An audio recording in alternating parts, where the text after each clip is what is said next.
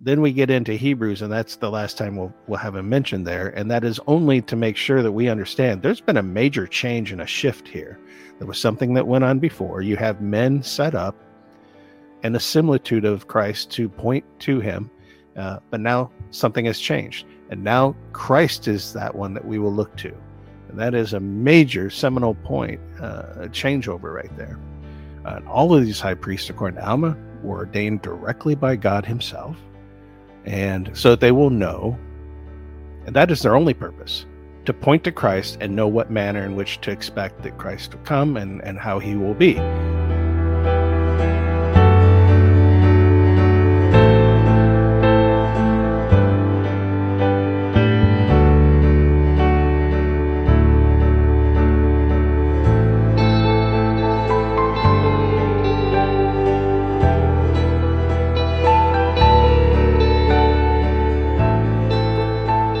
Welcome back to Restored Gospel Podcast. We have a special guest today, and we're going to be having conversation about his recent series on priesthood. So I'd like to welcome back Douglas Hatton. Doug, welcome. Thank you, brother. It's good to be here. You just, today, Shane and I have been doing a series on temples. What is their place? What is their place today? Should they be here? Are they a thing? Why do we need them? What was Jesus' role? What was the temple's role? Things like that. I find those to be intimately connected, inseparable from priesthood. And that's, you just finished a 3-part series, and you can find that at Teacher in Zion. It's a podcast, either on YouTube or audio only format, wherever you get your audio podcasts. Doug, how are you doing after presenting these episodes? Well, I'm doing okay. I got a call from our bishop in the Church of Christ Restored the other day, so we're going to be having a conversation, so that'll be interesting. He's a good brother of mine. I love him very much. This whole thing, really, temples and priesthood, they're definitely connected. And they were connected in Joseph's mind, and they are definitely connected scripturally. And there are some things here that we're looking at that I believe are not right, where the church went off course. And so what we're talking about is attacking a stronghold, really. So that's a serious matter. We never want to have anyone get upset at us, but we want to stay true to God and his truth. And well, that's where we're at right now. Very serious business to look at. Yeah, that brings up. I want to just start with this, because the title of your videos were priesthood. Is it even a thing? So that is going to touch a nerve in our faith culture when we look at something so sacred as that, and just ask honest questions. This podcast is always a place we want to be able to ask honest questions without being attacked or belittled or feeling like that's out of bounds and something we just don't talk about. It's a place where we can safely examine these things without losing our faith in Jesus, but hopefully building our foundation on the correct, on him and not on anything false. And so sometimes we have to do these things, but I want to just say that what's the most important thing for us as believers in Jesus? What is our purpose here as we walk through these days on this earth? As far as I understand, there's only really 2 main things that we need to do, and that is to learn how to love God with everything that we have, and in turn, through the transformation that occurs in that, learn to love one another, and just like you say at the end of all your podcasts, walk each other home, into the kingdom.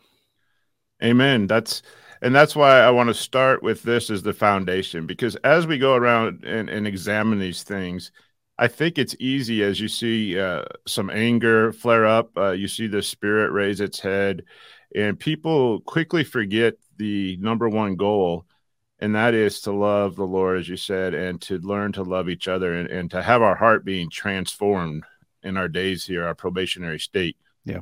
So as we look at these topics, we can't allow the law, the doctrine, to overshadow the lawgiver. These things are all Absolutely. secondary. Even things as holy as priesthood and baptism and all of these things, even baptism, these are all secondary. And even Joseph said, even if you're baptized 100 times, it's not going to save you if your heart has not submitted to Jesus Christ first and made a covenant with him. Yeah, and that reminds me of the profound statement that Todd recently made about baptism. And when you go to the Book of Mormon, that's precisely what it is that the baptism itself is not the covenant. It's a sign or an outward witness of the covenant. And I think that's where one of the many things where we've fallen down over the years is understanding that that covenant is between us and the Lord. And we need to make that covenant. Just going in the waters of baptism itself alone is not the covenant. I shared that quote, and I'll try to drop it in here later. I don't have it handy right now, but I shared that quote on Restored Gospel's Facebook page, and man, it just got blasted. And it was so eye-opening to me because there was nothing in that quote that says you don't need to be baptized, or the one baptizing you doesn't have to have authority or anything like that. It simply was making the point that you can't worship the mechanism of the church in baptism without making sure your heart is in it first. And to me, I finally was asked, well, sum up this whole message in one sentence. And I said, to me, it just says, don't worship the law over the lawgiver. And Amen. I just think that it's good to remind ourselves and humble ourselves that sometimes we place priesthood. Well, not sometimes. Come on.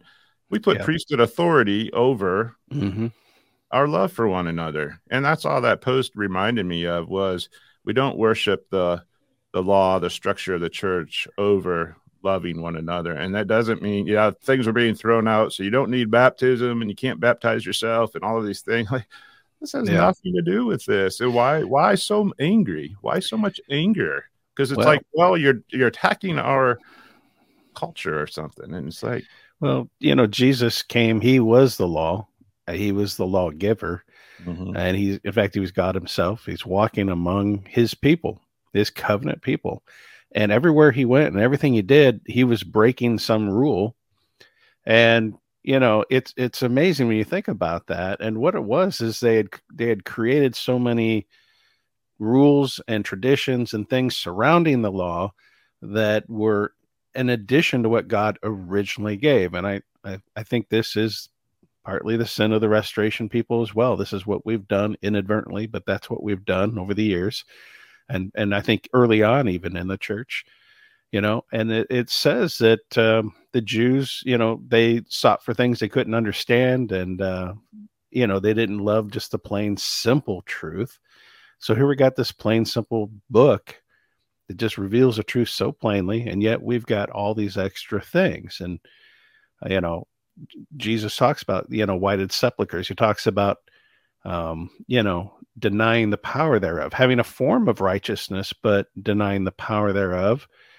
And I think that's where we are really as a people, not intending to, but that is where we are, is that we have a form of godliness. We go through all these exercises, we do these ordinances, but we don't really understand the power behind it.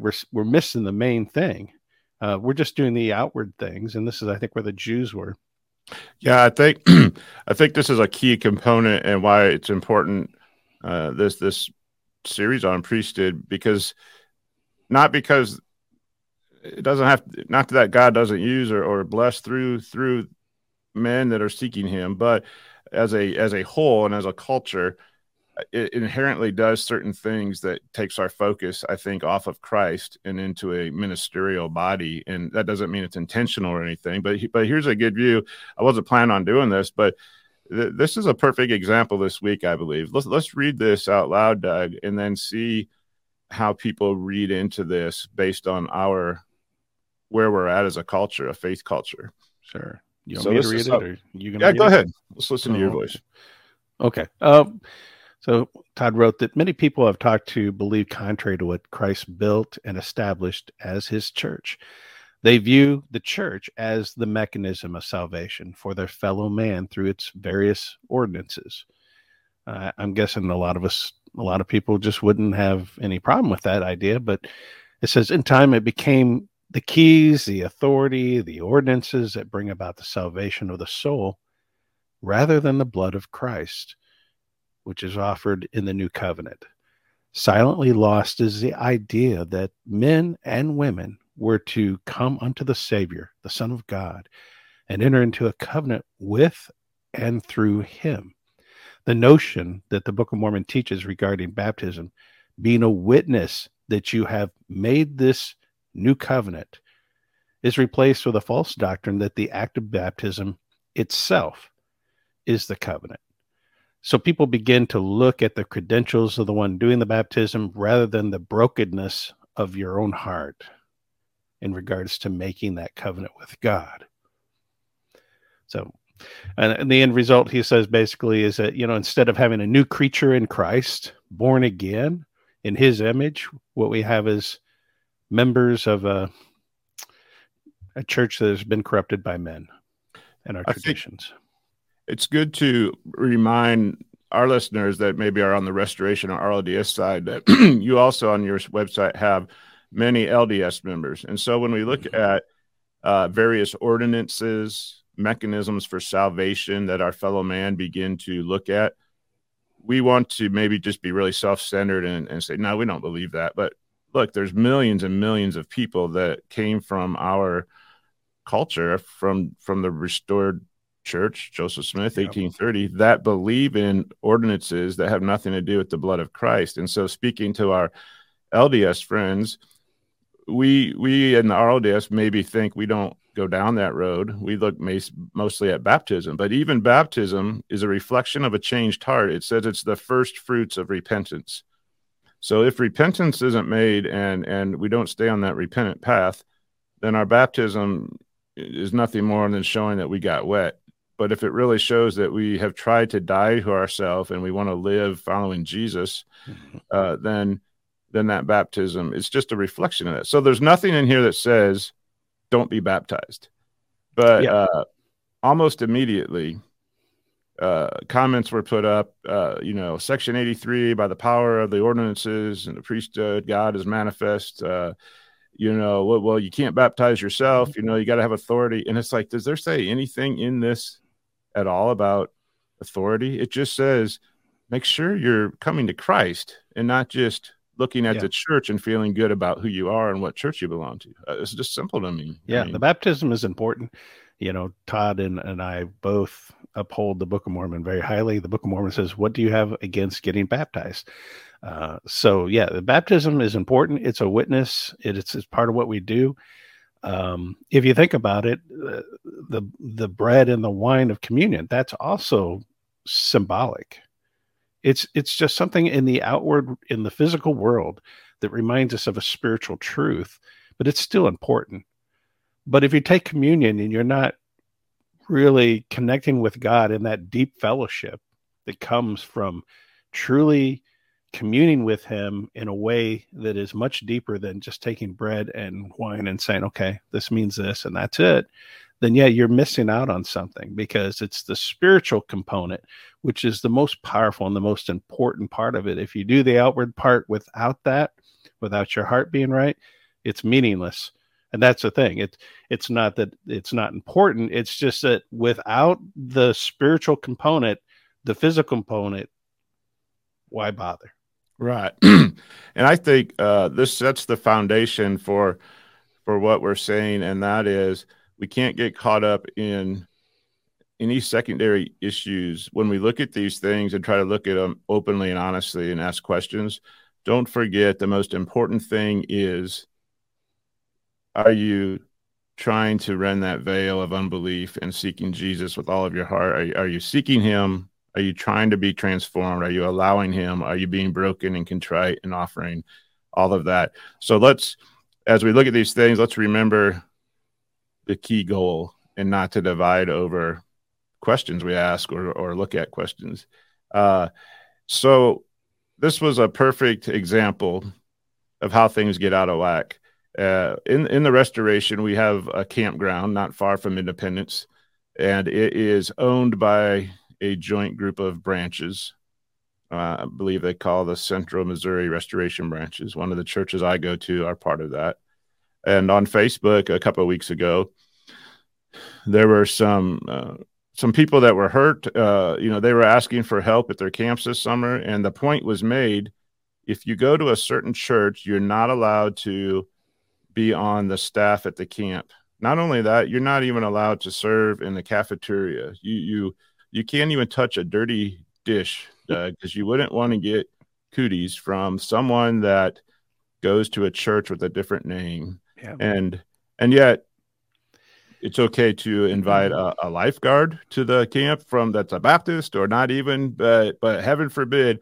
And when we see what this means about not putting priesthood and authority above how we treat each other, what it really comes down to is that one church with a different acronym in its beginning believes in a priesthood office that we all believed in at one time, just that in this time and in this day that we can still have that priesthood office.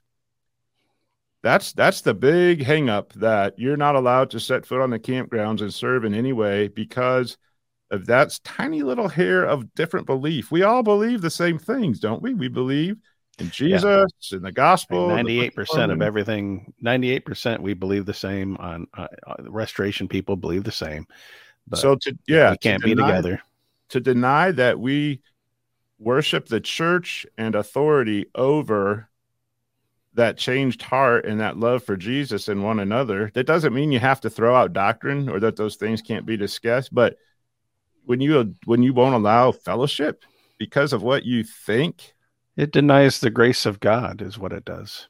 And it brings a greater judgment on your own head. I'm just going to be quite honest. The Lord shared with me years ago that how we're under a very strict judgment with him, not because he doesn't love us or that he wants to be strict, but because of the scripture. It says, to whom much is given, much is required. But then it also talks about that to those who judge harshly or judge other people, that with that same measure of judgment, the same harshness that you use, the same judgment will be levied against us by God. And that is a sobering scripture that Christ speaks in the New Testament.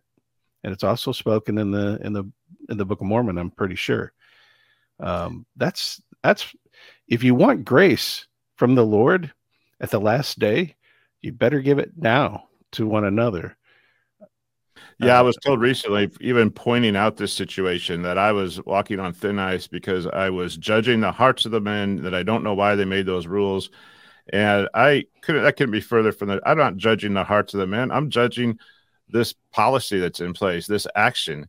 It doesn't matter. I don't think I'm any better than anybody that made that. I just disagree with it. And I think it's a fruit of what we're talking about today, this authoritative priesthood. And we're not to judge one another, but we are to judge the fruit, and even going back to Joseph Smith, Sidney Rigdon, Oliver Cowdery, all these original people, I don't know what they were thinking. I don't know why they made the decisions they did. We can never know for sure, except where maybe they wrote something in their personal journal. We can get some clues, but we can't judge the heart of men. Only God does. What we do have to do, though, is we have to judge whether something is true and of God or whether it isn't. And you can do that without judging the person. Well, let me look at a couple scriptures about temples and Jesus Christ fulfilling, because temples are so intimately tied to priesthood, the beginnings of this concept of priesthood, the work of the high priest. And we've talked about this in our previous, I won't go over all of that, but I wanted to show a couple scriptures here. And I want to focus on Jesus and his work in completing the temple and completing certain things that priests were doing at the time. And so in Hebrews 4, we see that we have a great high priest who has passed through the heavens, Jesus, the Son of God. So he's being called the great high priest. Let us hold fast to our confession, for we do not have a high priest who is unable to sympathize with our weaknesses, but one who has been tempted in every way as we are, yet without sin. Therefore, let us approach the throne of grace with boldness, so that we may receive mercy and find grace to help us in time of need. I think this is one of the most beautiful scriptures we have, because it says that our God, our Creator, isn't trying to understand what we're going through. He went through what we're going through.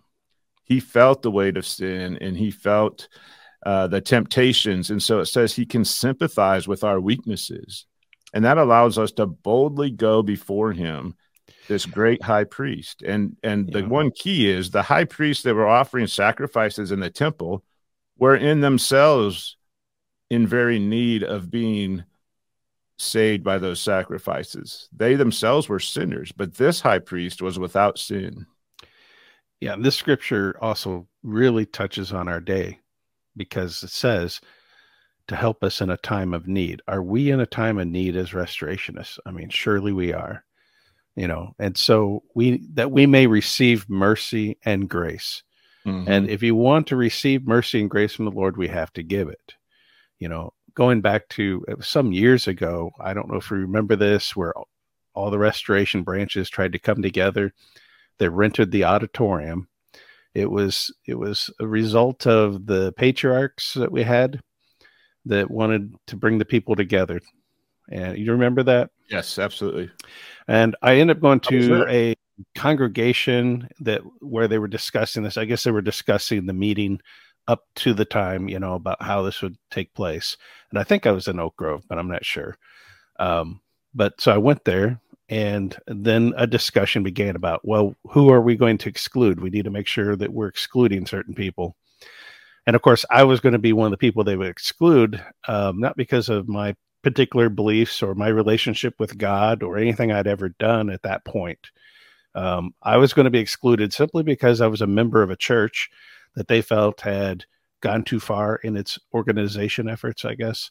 And, and so all this was going on about, well, we need to exclude certain people. And this guy got up, and in tears, he said, you guys are discussing rearranging chairs on the deck of the Titanic. And he walked off and got on his bike and rode away. And I went out and met him as he was leaving and thanked him for his words. He got on his motorcycle and drove away. Motorcycle prophet, I guess. But I went back in, and when the meeting was done, I talked with one of the patriarchs that was there. I'm not going to mention his name. And I said, hey, I guess I'm one of those people they want to exclude from this. And he really looked at me with compassion and kindness, and he said, they don't understand. When they seek to exclude other people, they're actually excluding themselves. They cannot receive what God has for them when they're doing that. And we just got this idea, this very hard edge to us as restorationists. We think we're loving and kind, but we really aren't. We got this hard edge where if someone's not doing something just right or believes differently than we do, that they need to be cut off. And that's what we do, is we cut them off. Well, thank God that God himself does not do that. I have made many mistakes in my life. I'm sure you have, and never has God cut me off completely. He loves me through the situation. He uses things to teach me and brings me to repentance, calls me to repentance, but he never cuts me off. He still works with me. And yet we cut each other off. This is a time of need, like that scripture says. We want to receive that mercy and have that grace. So for me, we need to turn away from all our little disagreements and differences.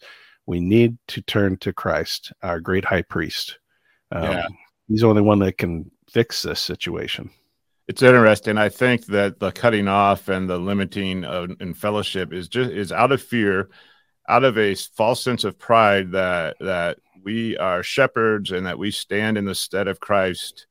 And we've given ourselves those titles, even though nowhere in the scriptures does it say that there is only one shepherd and there's only well,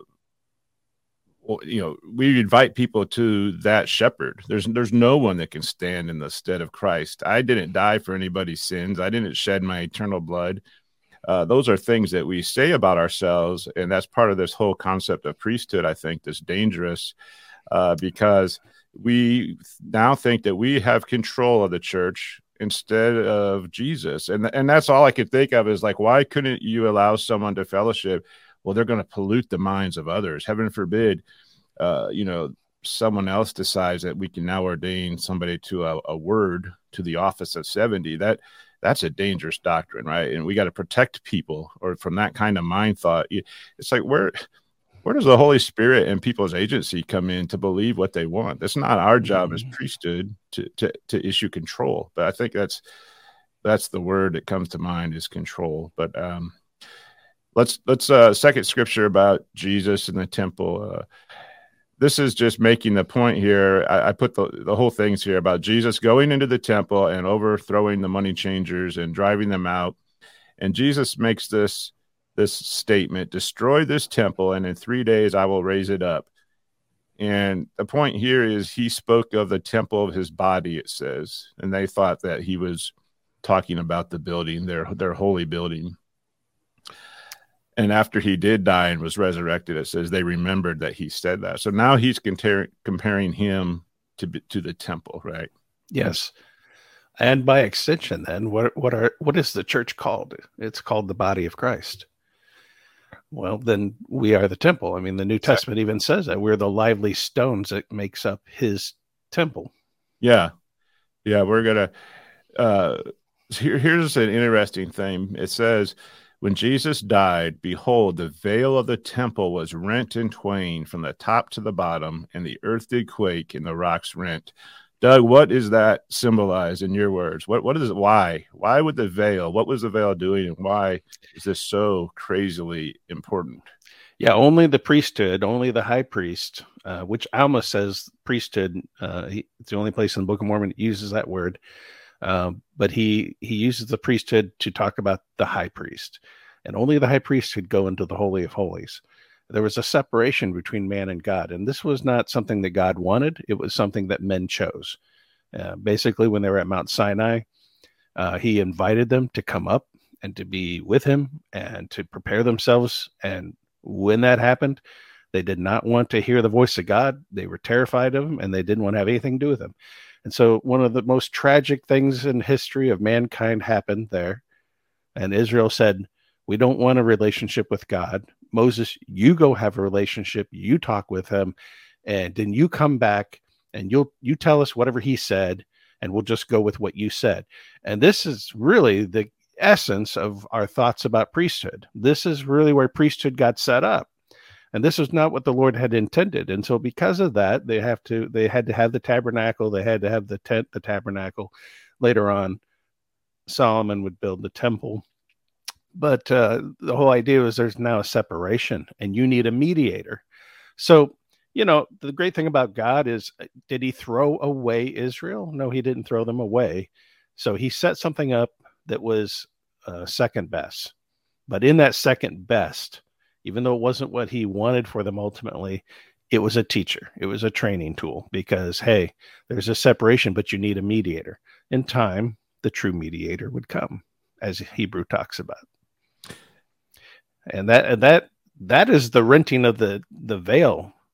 There's no longer that separation between man and God. Now we don't have to have a Moses to go to. We can go to the Lord ourselves to hear him. And yet, unfortunately, in my studies, the restoration began awesome. It began with a little boy teenager or whatever, goes out in the woods and decides, well, the scripture says I can ask God. And because of that kind of faith, then God could speak to him. Okay, so that was a great start. And then when the early church, before it was formally organized, full of the gifts of the Spirit, full of prophecy, full of healings, angelic ministry, and they're baptizing and bringing people in the church and just all these wonderful things. And then, and everyone could hear from the Lord from themselves. But slowly but surely, what I see is I think an argument could be made that the restored church, after a certain point, continuing on into LDS and even our LDS traditions, is that we kind of started to mend that veil again and erect that, well, there's certain priesthood have to go and on your behalf and go between you and the Lord. And, whether anyone really fully agrees that that's true or not, I think that was the practice. And that really was the psychology behind it. There's an interesting thing that actually happened in the restoration. We'll speak to in a future date, but it actually talks about an event where the veil was lowered again around the priesthood, separate from the people. And I think that's very symbolic in that experience and what happened there as a moment where man had taken things into their own hands and corrupted. And really, it's almost blasphemous when Jesus is on a cross bleeding and the veil rends. And that's the price that it cost our eternal God to die, that we want to sew up a veil again and mend it and put one back is really, really unfortunate. But you said also in your video, when Jesus came to deal with the church, it wasn't the Christian church, it was the church of the devil, right? These people, the priesthood had corrupted the temple. They were making money off of the people. The Ark of the Covenant wasn't even there anymore. It was long gone. This was not the temporary tabernacle that God set up. They had added in all kinds of extra sacrifices, and that simple idea where focus on the lamb, taking away your sins, had long gone away. And so Jesus, you said that was the devil's church, right? Absolutely, because the priesthood had been completely corrupted at this time. The church, if you want to say it, the Jewish church had been corrupted to the point where it was no longer God's church.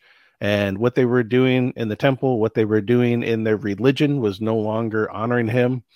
It was, as he said, a form of godliness, but denying the power thereof. In other words, you're mimicking that you're righteous, but really the substance of it, the heart of it is not of the Lord at all.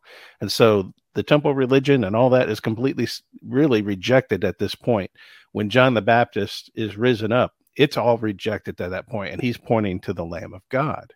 And so, that was something that the Lord showed me, was the corruption of the Jewish people and their religion. Because years ago, I had this experience where I was pondering, well, these changes that were supposedly made to the Bible, like I'm trying to figure out what was changed and all that. And I'm asking the Lord about what changes the great and abominable church made, the Church of Rome. And I heard the Holy Spirit say, what about the great and abominable church of the Jews? And I was like, what? And boy, I started trying to figure out what that was all about. And even to this day, I'm now learning about it, that religion was corrupted, so corrupted that when Christ came, he was no longer dealing with the priesthood that God had set up. He was no longer dealing with the religion that God had set up. He was literally, with every act that he did and with every word that he spoke, he was assaulting their church and the religion, because it was the religion and the church of Satan. Yeah. And that's why they put him to death. It's definitely a pattern, and we shouldn't think that we are immune from having that same thing happen to us again, because it happens over and over through time. A couple other scriptures here. I want to solidify this idea of us being the temple and Jesus's finishing work. But here is pull this up here.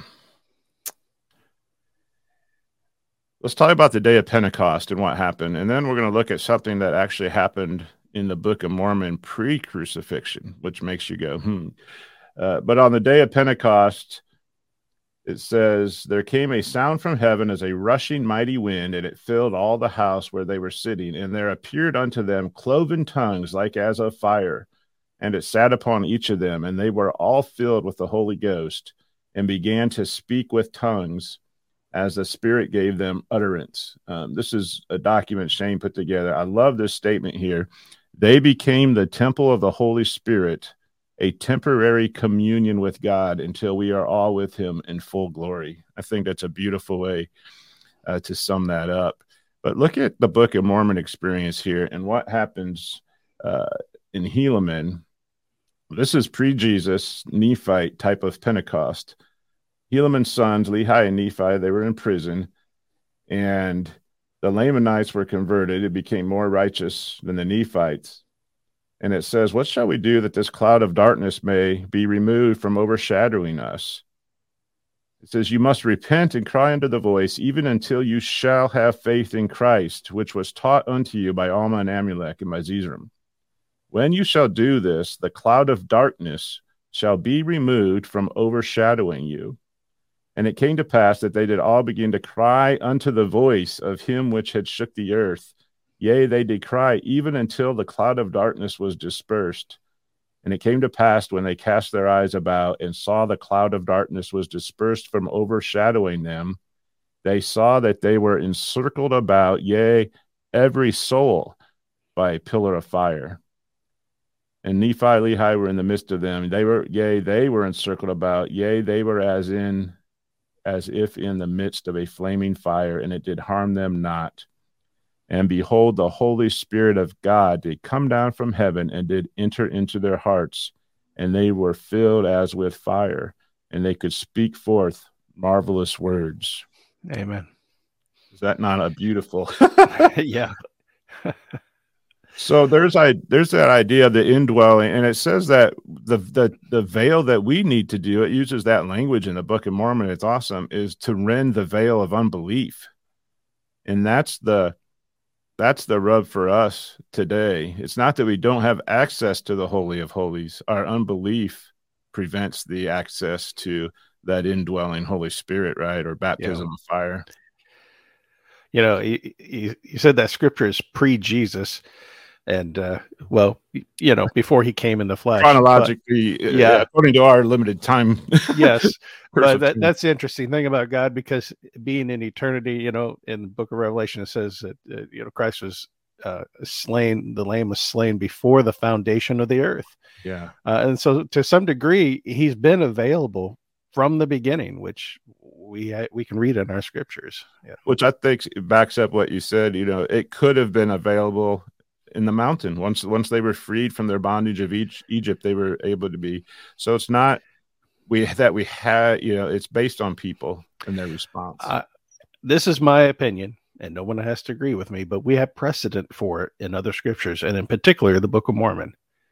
And that is, my belief is that had the Israelites not just washed their bodies and their clothes and all that, if they had really prepared themselves in their heart and had really desired to know God, whatever it took, that I believe that if they would have gone up the mountain with Moses, or the Lord would come down, either way.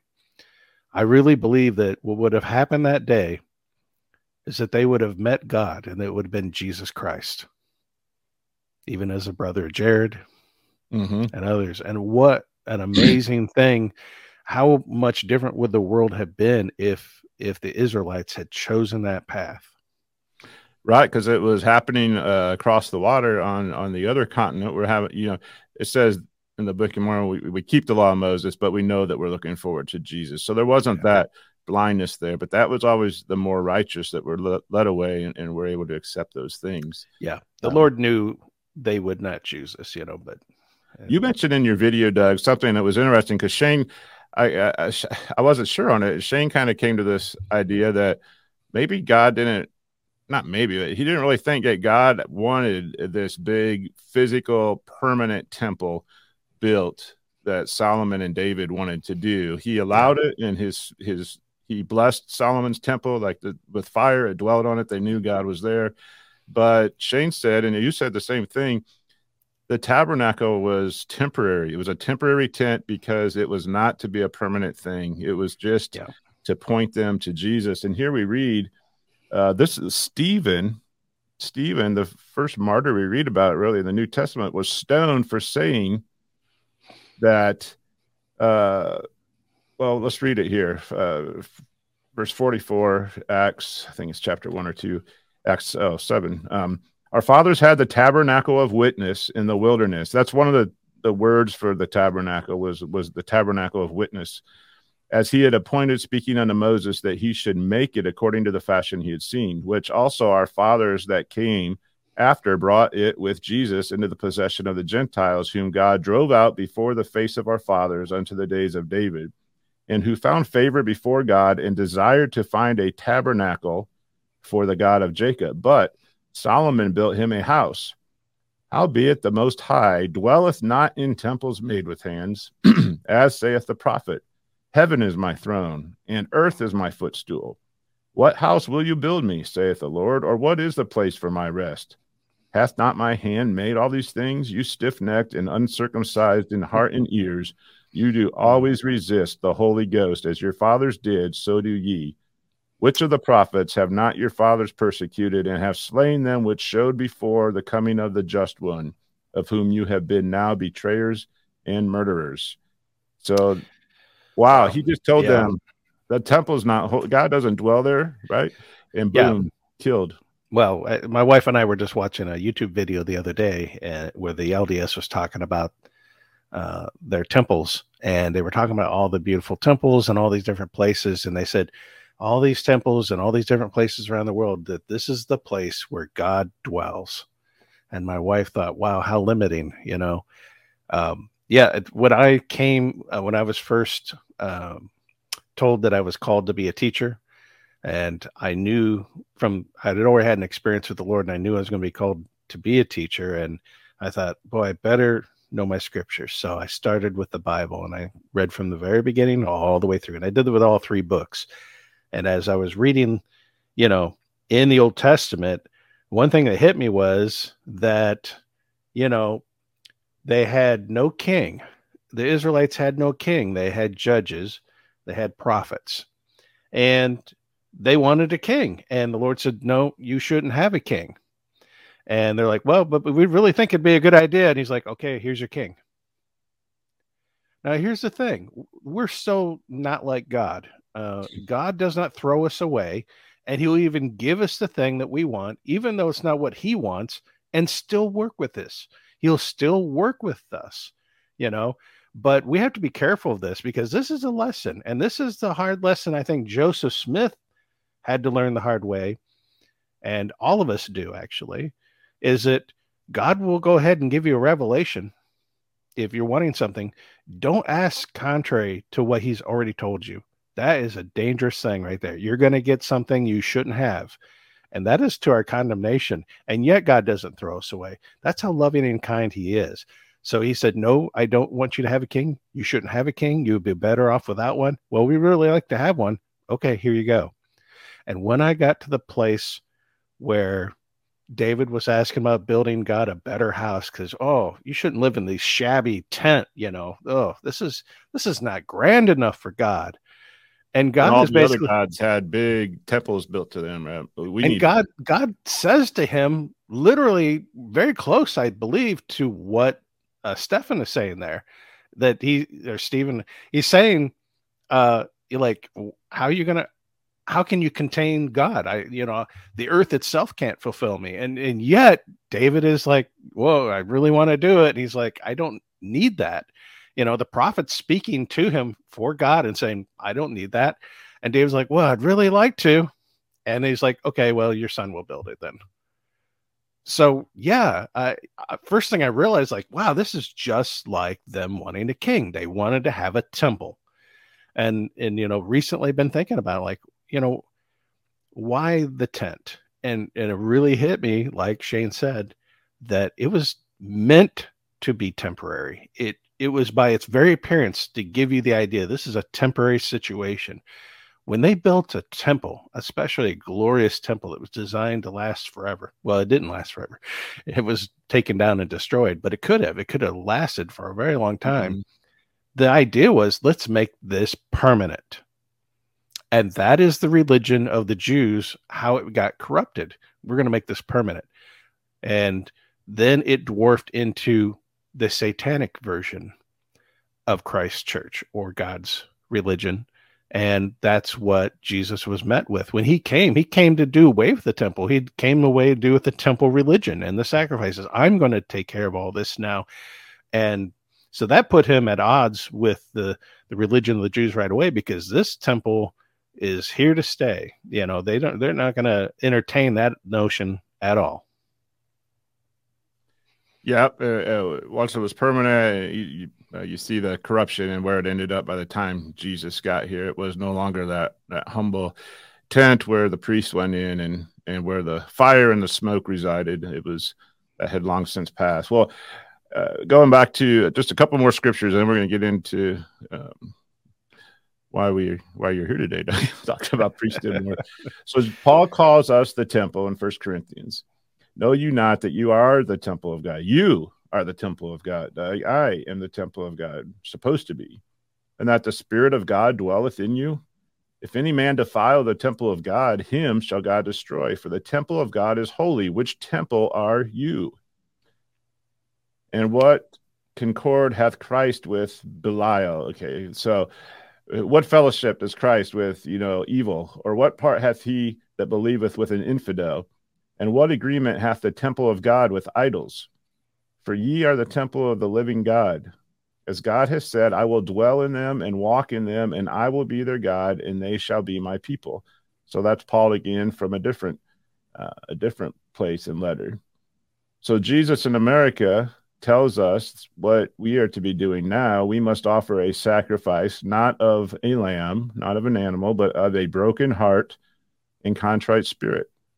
So Ether says, behold, I am Jesus Christ, the Son of God.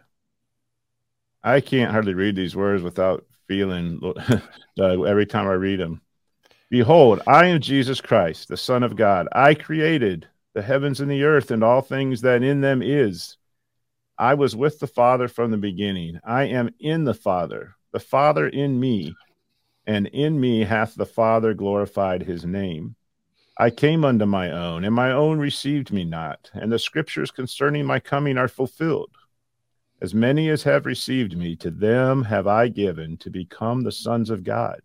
And even so will I to as many as shall believe on my name. For behold, by me redemption cometh, and in me is the law of Moses fulfilled. I am the light and life of the world. I am Alpha and Omega, the beginning and the end. And you shall offer up unto me no more shedding blood. Your sacrifices, your burnt offerings shall be done away, for I will accept none of your sacrifices and your burnt offerings. And you shall offer for me a sacrifice, a broken heart, and a contrite spirit. Down here it says, you shall rend that veil of unbelief. O ye Gentiles, I will show unto you the greater things, the knowledge which is hid up because of unbelief. Come unto me, O ye house of Israel, it shall be made manifest unto you how great things the Father has laid up for you from the foundation of the world. And it hath not come unto you because of your unbelief. Behold, rend that veil of unbelief. That is so beautiful. It says, then you shall know that the Father has remembered the covenant which he made unto your fathers, O house of Israel. Mm-hmm. And we are waiting for that to take place. So there's other things here. I think I just want to make those connections that something happened when Jesus died, that now we're referred to as lively stones. We're the house of God. He says we are his temple. He wants to dwell in us. The veil is rent. The only thing prohibiting that is unbelief. Yeah, and since probably there'll be a stoning arranged for me at some point in the near future anyway, I'll go ahead and say something, and I pose a possibility that maybe people won't be excited about, but one of the things that when I would read the prophets, and I also would receive spiritual dreams from the Lord. For the longest time, that was one of the main ways he would speak to me. I'd get these spiritual dreams. And my big mistake that he had to teach me over time is I always took every prophecy and all the wording and these dreams literally. I was always taking them very literally. And I would later find out that it was spiritually symbolic or metaphoric in some way. And I kind of wonder if Joseph Smith did not, in fact, receive word from the Lord about some things that maybe he mistook as being literal. I'm looking at the temple lot here in Independence. I go there frequently.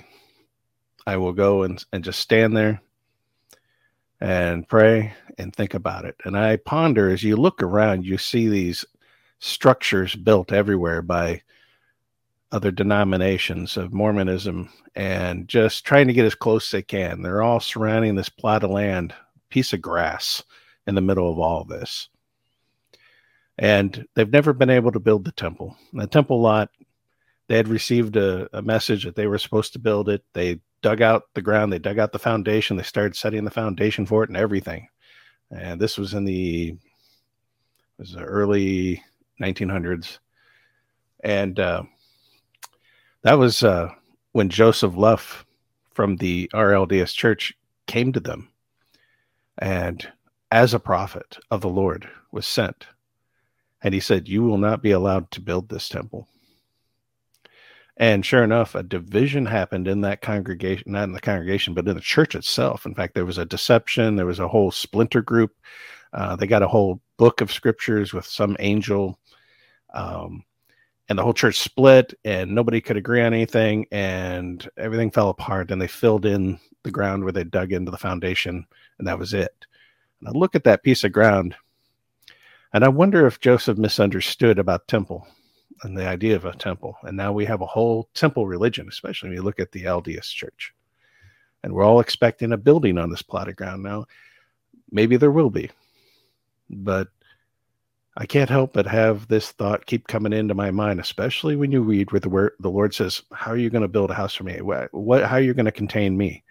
You know, we have scriptures where it says that the Savior, the Lord Christ, will come suddenly to his temple. And we always take that very literally. He's going to suddenly come and he will appear in the temple. Part of me wonders if when he comes, if there'll be no building there at all, but we'll just be standing there waiting his arrival, and we're his temple. Yeah, I hope we get into that. That is a very it's an interesting scripture when you look at why is there this thought, but in Revelation it also says there'll be no temple, that God and Jesus will be there and they will be the light. And I don't go too close to Revelation because I'm a small boat, and that's way too deep seas for me. So I very cautiously walk there. But yeah, but it was a shocker to me too when I was reading the book of Revelation to see that John had a vision of the New Jerusalem, and he just very specifically writes, "And there was no temple therein." Right. When Revelation talks about the temple, from what little I know, it's talking about the heavenly temple, even the pattern that Moses saw maybe in the mountain, but at the end when the abode of God.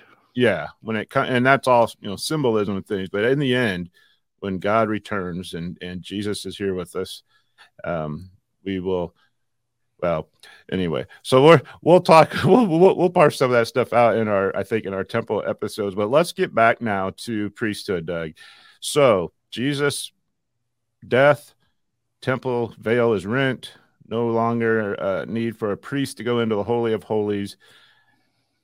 Joseph gave a section of scripture, section 83, and it talks about it's one probably of the most popular, if not the most popular one in the Doctrine and Covenants, most often quoted, at least in the top 4 or 5.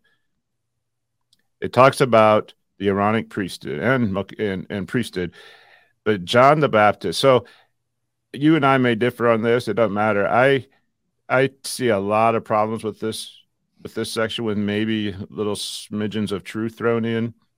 But one thing, even I don't like to use D&C scriptures to make a point because I'm not sure on what parts are from God and which aren't, or how it all meshes. But using it as its own thing, logically, some things don't make sense. And what did Joseph write in section 83 about John the Baptist and priesthood?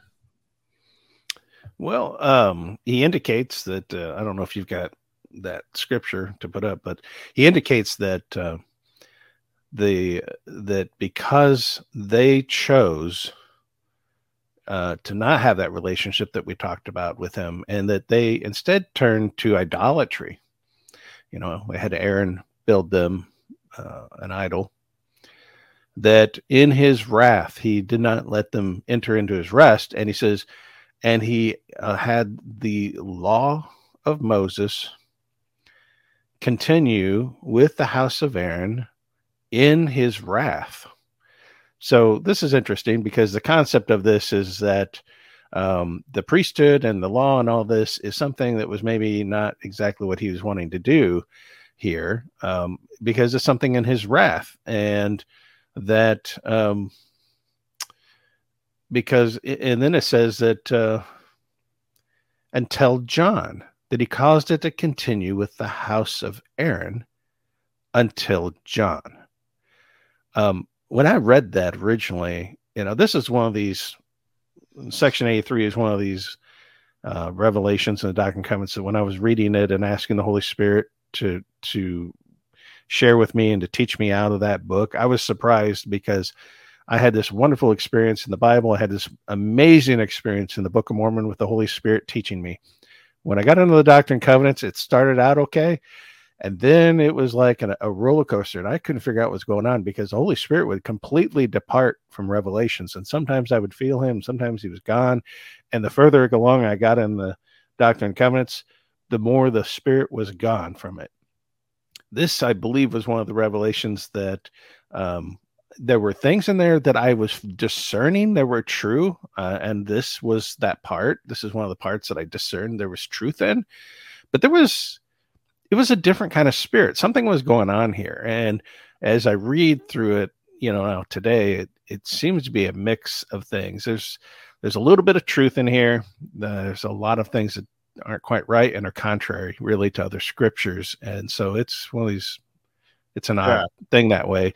But even so, the Holy Spirit just seemed to highlight that verse right there to me, as if here was a truth that I could take. So regardless of what the source of this revelation is, because, Satan will quote truth to you. He will tell you truth to get you to buy lies. That's his MO. We need to understand that. So we have a natural truth detector in us, and we'll read things and like, well, that feels true to me. And Satan knows that. He knows us. He's known us for thousands of years. He uses that. So he always puts truths in there so your spirit latches onto it. And then typically we don't know enough to go, well, there could be truth there, but the rest of this isn't right. We just tend to think, well, I feel like I got a witness of this, and we buy the whole package. But in any case, there's truth here. And it says that he caused the law and this priesthood of Aaron and all this to continue in wrath until John. And I do believe there was definitely a huge change that happened at that point with John.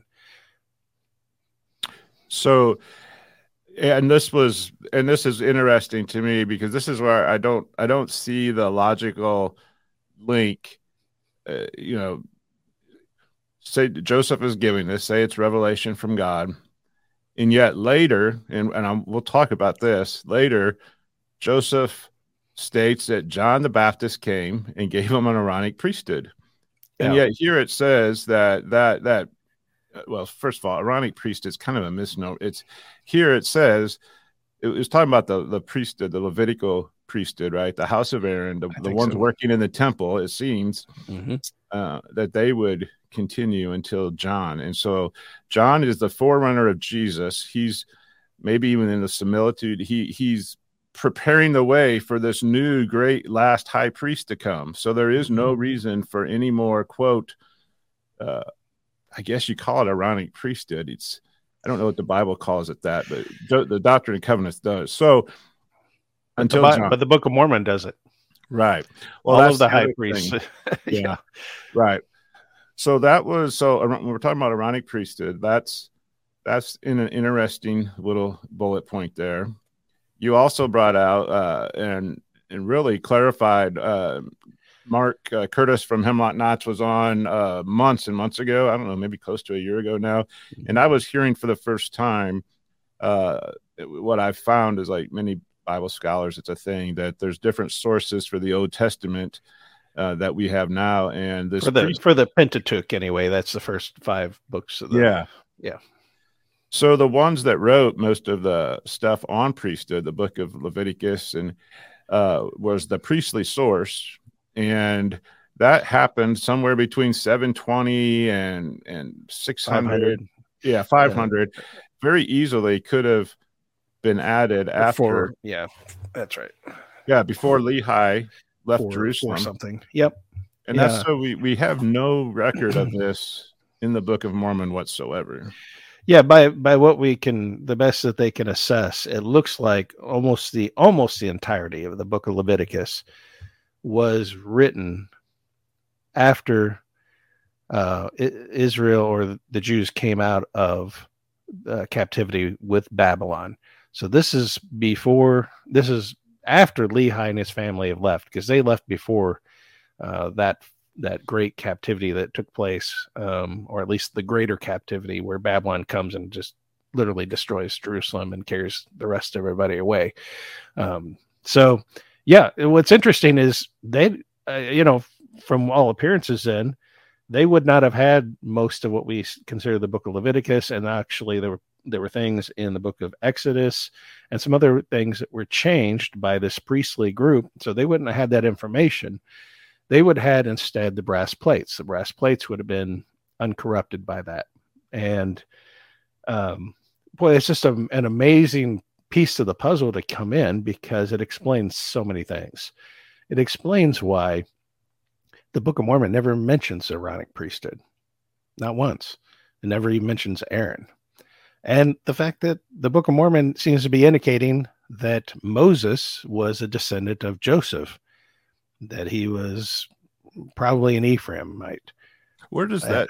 Yeah, I heard that. I wanted to ask you about that. What? Because I've heard this a couple of times, but it's never concrete. It's kind of like alludes to. So where is that in the book? I believe. Well, you got me unprepared, but that's, I believe, 2nd Nephi. Or just the context of it. What or how we get to that conclusion, perhaps. Yeah, actually, this is the prophecy about the choice seer that is going to come in the last days, that is of the seed of Lehi, and specifically of his youngest son, Joseph. And Lehi is speaking to his youngest son, Joseph, and he's telling him about prophecies that Joseph of Egypt gave. And Joseph of Egypt had 2 great prophecies about 2 descendants of his that would come out of his seed. And one of them is Moses. And that prophecy talks about a Moses. And then the other one is this choice seer who will come out of the seed of Lehi specifically. And so it seems to be indicating Moses is he is a Josephite. He is not a Levite. Okay. And so, and then that makes sense. That makes other pieces of the puzzles comes together. For example, we find in the Bible, not in the inspired version alone, this is in the King James, that when they came out of Egypt, Moses carried the bones of Joseph. He took his bones and brought them out of Egypt to take them into the promised land. Well, it is a long-standing tradition. You can check with any scholars, Israelite, ancient Israelite, Jews. Only a descendant of that person carries the bones out. So that's an indication. So what happens is this priestly group, after they come out of captivity in Babylon, they start adding a lot of stuff to the Pentateuch. And there's this huge reformation, and suddenly there's a whole lot more sacrifices that benefit specifically the descendants of Aaron, because they get to reap all the benefits of it.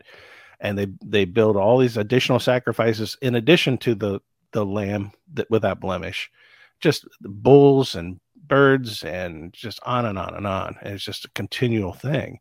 But they also went into the book of Exodus and they changed that Miriam and Aaron were siblings to Moses. That didn't exist before that. And so that would make Moses, right? It would make him a Levite, not a Josephite. So the Book of Mormon seems to be ignorant of that fact. And I guess people could point that out as a flaw in the Book of Mormon. but I see it as positive proof of something that Joseph wouldn't have known. And that is definitely that there's something that happened here in the Pentateuch in these 5 books that the priestly group made some changes.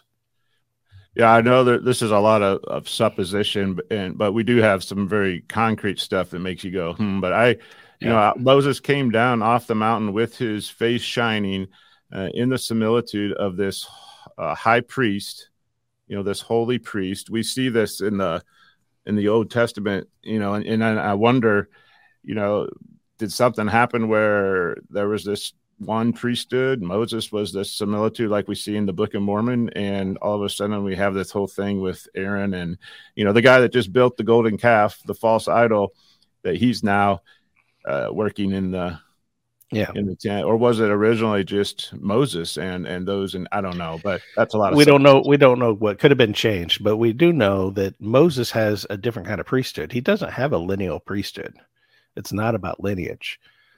So he's probably after the order of the Son of God, just like the other high priests that are in the Book of Mormon. They're all after the order of the Son of God, which is also called the order of Melchizedek.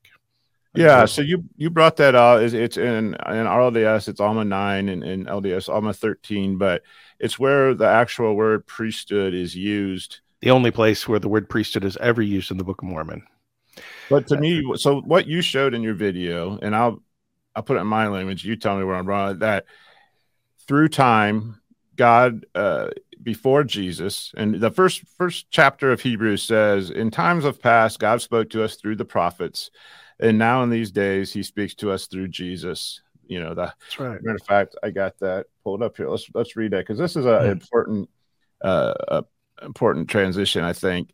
And this is King James. So, God, who at sundry times and in diverse manners spake in times past unto the fathers by the prophets, hath in these last days spoken unto us by his Son, whom he hath appointed heir of all things, by whom also he made the worlds. And this is really cool. Who being the brightness of his glory and the express image of his person, and upholding all things by the word of his power, when he had by himself purged our sins, sat down on the right hand of the majesty on high.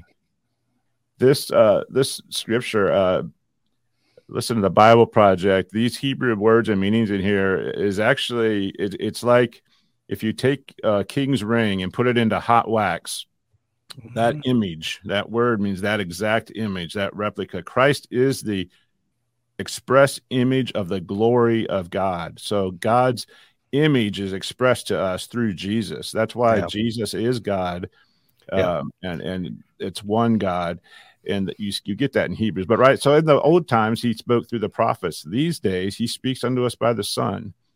So that's right. There's a change there. So the priesthood in the Book of Mormon, it seems, when they would have what they would call a high priest, it says it's because of their faith. Yes, that they were ordained. I don't know if it says they were ordained by God himself, by God, to give the words to the people. Yeah, it specifically it says to I have all the 9. Okay, cool. Hold up here. That is that. Maybe right about here. There we are. The Lord God ordained priests after his holy order. So not after Aaron, but after his holy order, the Son of God. Yeah, which he also said was also known as the order of Melchizedek. So we're talking about Melchizedek priesthood. It's the order of the Son of God. Interesting thing about Melchizedek, and there's really good teachings on this from the Bible Project, who I think are just the epitome of understanding Old Testament in the way it should, pointing to Jesus. Yeah. They said that Melchizedek is a person so many people suppose about, but almost purposely vague. It doesn't say where he comes from. It doesn't say where he went. It says he was a priest and king over Salem or Jerusalem. And he was just simply presented that way as a type and shadow. Yeah, he was an example. This is a really, what I think he was is supposed to be probably the best example we can find of what this Christ will be. And that's, I think, why they used him sometimes as that example. And now, right. And that's why I think it is, he comes on as this similitude of Jesus.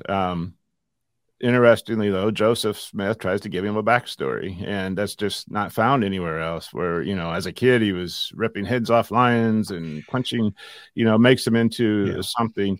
But that's not found anywhere else in Scripture. Melchizedek isn't important, ultimately. The only reason why he's mentioned in Scriptures is because we had not yet seen Christ, and so he was mentioned. And then we get into Hebrews, and that's the last time we'll have him mentioned there. And that is only to make sure that we understand there's been a major change and a shift here. There was something that went on before. You have men set up and a similitude of Christ to point to him. But now something has changed. And now Christ is that one that we will look to. And that is a major seminal point, changeover right there. And that's what Alma talks about. And it's what we see in 3rd Nephi take place.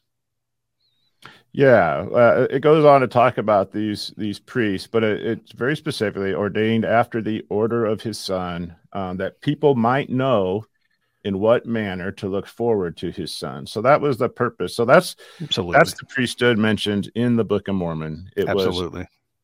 And that is the only priesthood. The only priesthood. Yeah, they were high priests specifically. That's the only priesthood that existed.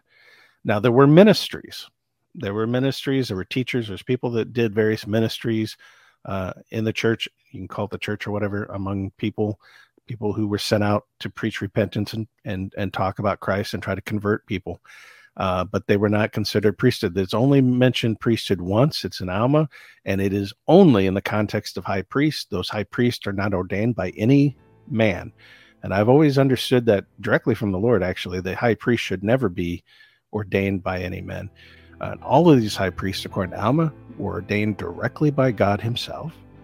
And so that they will know, and that is their only purpose, to point to Christ and know what manner in which to expect that Christ will come and how he will be. So if that's the case, if that's their job, once he comes, what is their job after that?